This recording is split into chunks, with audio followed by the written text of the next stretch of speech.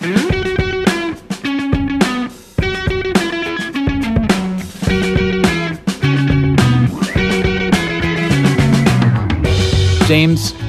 Steven. I have a serious question for you today. Oh no, how serious. I thought we're just supposed to be kind of asking kind of funny, humorous, off-the-cuff questions. I'm going to signal my question here. I'm going to turn up my computer. I got a song I want to play for you. Is it going to be a red signal or a green signal?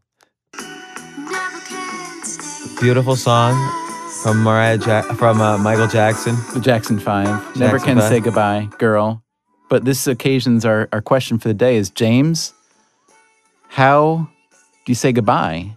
It's the question I want to ask you. It's really hard. Usually what I do is I sell my house and move out and disappear.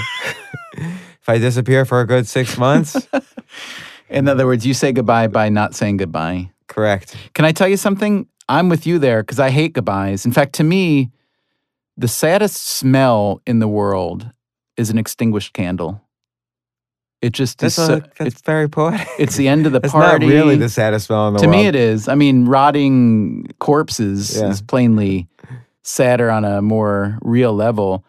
But I don't like ends, and it's funny. I think most people don't, including. And you look at it in the fact that you notice how so many people, when you're saying goodbye to someone that you're never going to see again, one of the most common greetings still is "see you later." Yeah, you never see them.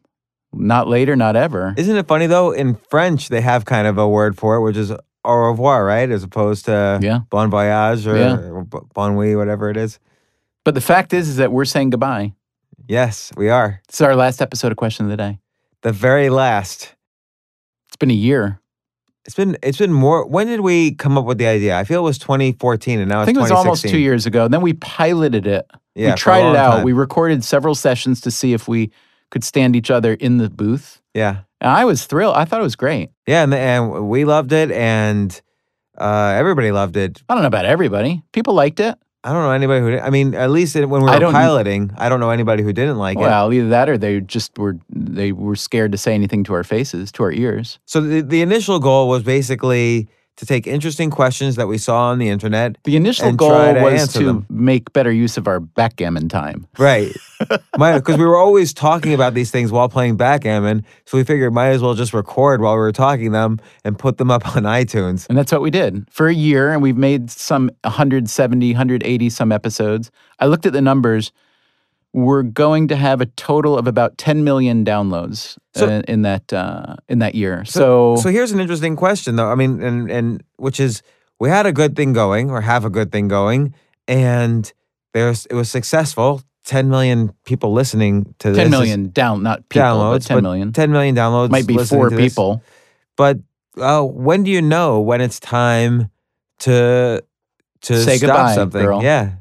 Well, particularly when something's successful. It's not like quitting. It's not like we had 0 listeners and we're like, okay, this didn't work out. It was a nice try. It didn't work. We'll move on. Like, this is something we could have kept doing. Our live episodes were great. Like, I had so much fun at those. Like, we've had a fun time doing these. I should say we've decided to kind of officially call it hiatus. Like, maybe we'll come back. Yeah. Maybe we'll do a season now and then. Yeah. But doing 3 a week. Every week. I don't think we put out a single repeat. So it became a thing that was pretty time consuming. We've had excellent guest hosts. I loved the guest hosts. And I have to say, so let me just say quickly a few things. Thank you, and I'm sure you join me in this, to everyone who listened. It was really great that people would give us their time to listen to our blathering. And you, James, I'd like to thank, because you're a good and weird in the best way and kind-hearted person who knows a lot of stuff, very smart. Or I pretend to know a lot of stuff. Exactly. And you've brought many things to this show, including, I think, most of the guest hosts that we had were your idea. And I love that. I love getting to meet Marina Franklin, Brian Koppelman, AJ Jacobs. Tim Ferriss. I think most of them were your doing. And I thought that was really, really fun. Well, and you brought Nagin, who was not only a guest host, but hosted Nagin Farsad, our live. Manoush Zamrodi we had was another one. We had some really great people. So I want to say thank you to you, thank you to them, thank you to people for listening plainly. But saying goodbye, ending something that doesn't have to be ended. It's not like I'm moving away for a job. We just decided we'd done it for a year, and it felt like it was the right time. Yeah, and I think okay, I'll go a little more in depth to it. Like, I think this has been fun and great, and I have enjoyed every session. But I think that, Warren Buffett. I write about this sometimes. Warren Buffett has this rule: take the 25 things you love doing most and write them down. All 25 things. And wow, that's a lot of things to love doing. Do you love 25 things? Probably. I mean, like, I love doing this Name podcast. 10 that you love doing. Okay, writing, reading, family, chess, comedy, my podcast, The James Altucher Show, this podcast, Question of the Day, business activities, and then I could kind of outline each business. And, I could have also divided up writing into fiction, nonfiction. But you do have a lot of love there. So Warren Buffett's rule is you list the top 25 things you love doing. Okay. And you separate out the first 5 from the bottom 20. Okay. And you still love doing those bottom 20. You love them. They're in your top 25 of all things you love doing. But you never, ever again look at those 20.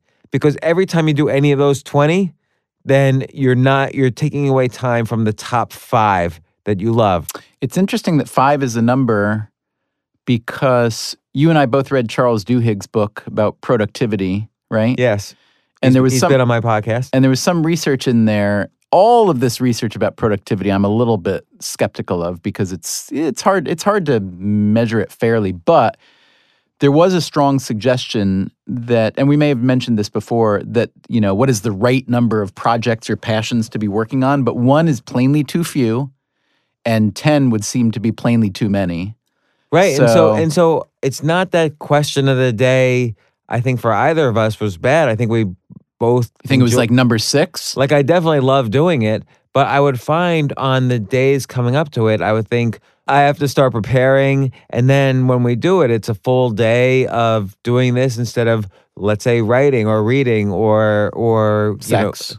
Sex or whatever. And you and I have never had sex with you. Yeah, exactly. Maybe if we had sex, we would have kept this going at least another few months. I don't know. Backgammon to me could be as fun as sex when I'm winning. Winning in backgammon is like as fun as sex. Well, that would mean you've been celibate for quite a while, my friend, because I've been kicking your ass, haven't I? Do you want to talk about that a couple times for a minute? The last 2 sessions have been. It's true. It's been very atypical too. Very devastating to me. Although in the overall match, I think I'm a little bit ahead.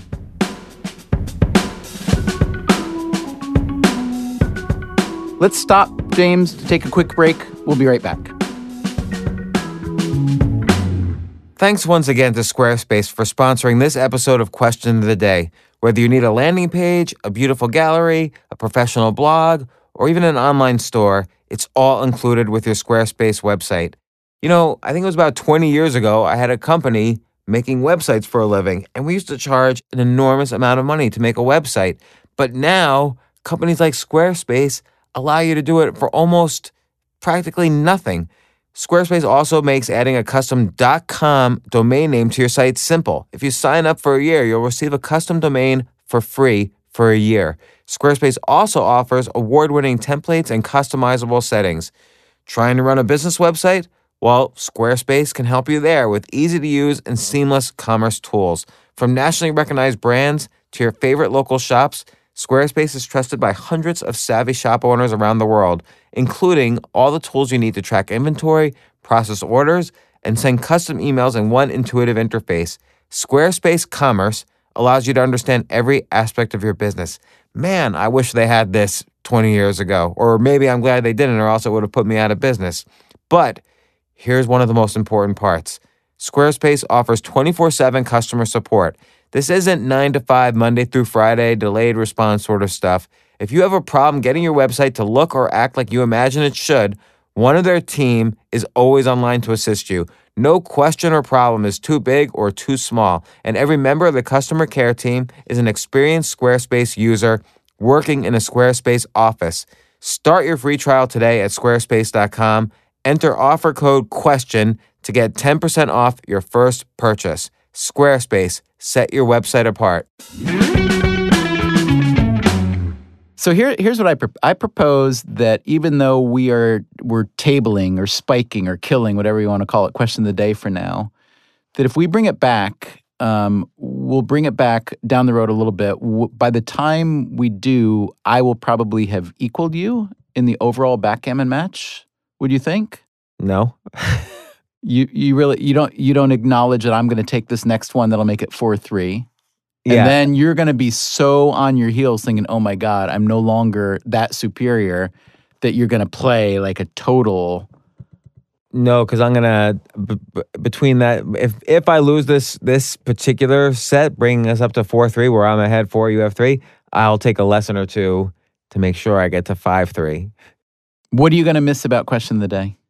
Well, If anything. okay, to be honest, I think chances are we won't see each other as much. Now we see Yeah. each other every week or so. We used to see each other every month or couple months or But so. you know, we don't always get to play backgammon when we see each other. That's because true, but the I- recording, takes quite a bit of time. But I enjoy just hanging out and I doing do too. this. I do too. And I enjoy being, I enjoy these question of the days. I enjoy being entertaining and doing a podcast. Like I love podcasting.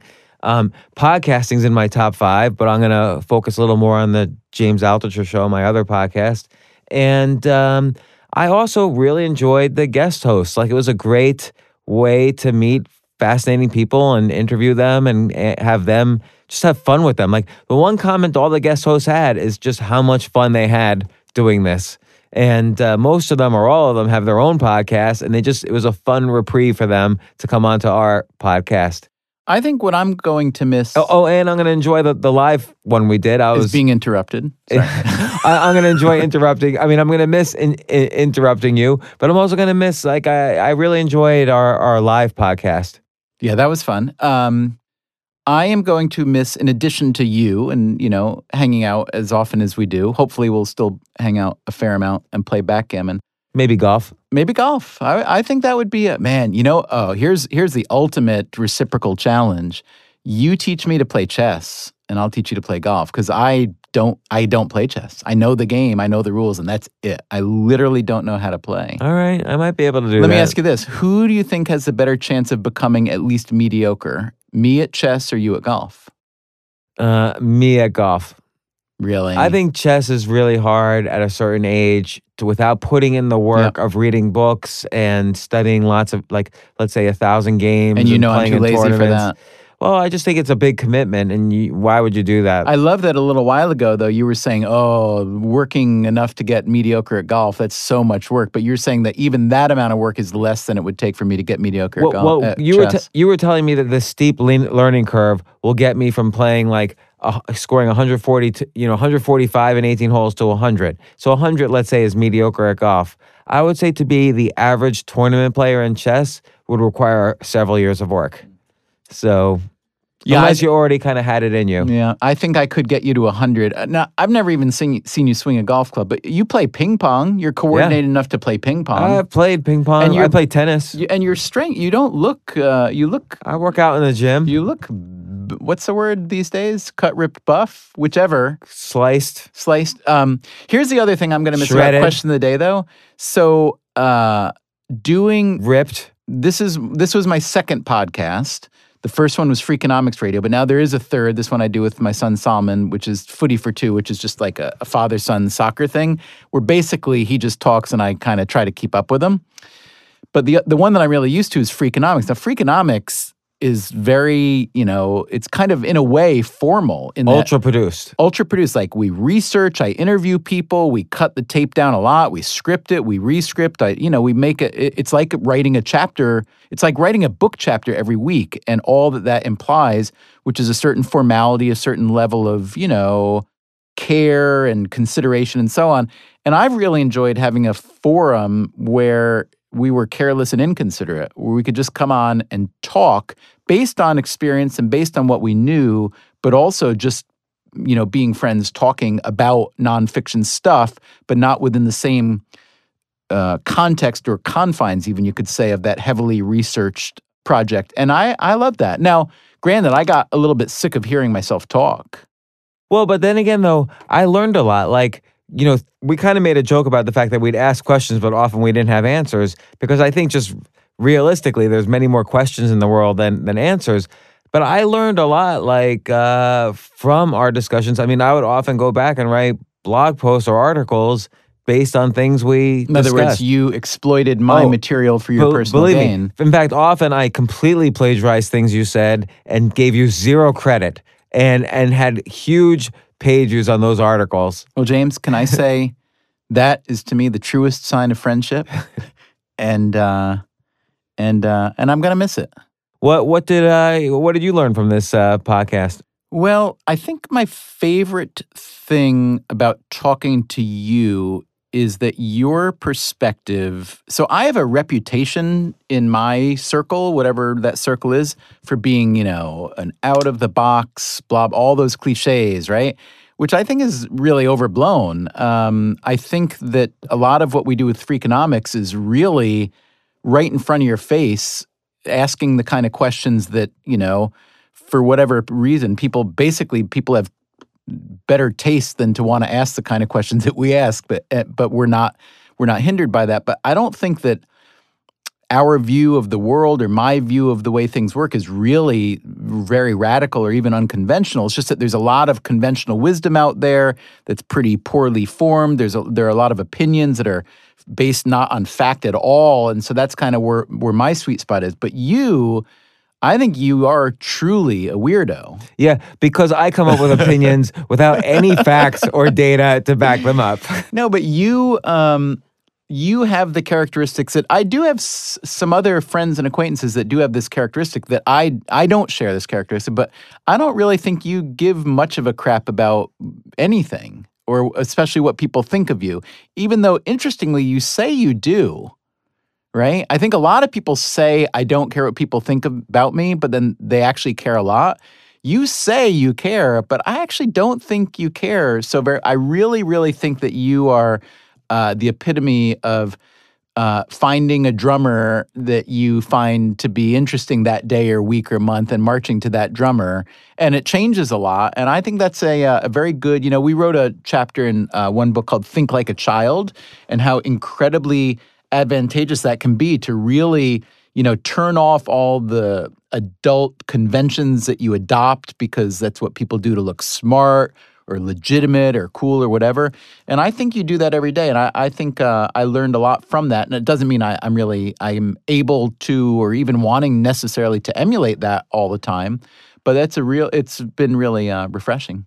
So I think ultimately, look, this ran its course. We had a fun time, and maybe we'll pick it up again, or do a live one again, or do an anniversary one, or whatever. But look, this has been fun, and we're about to leave here and go play backgammon. And I don't even feel like I'm smelling candle smoke, so that's nice. All right, did we end it? I think so.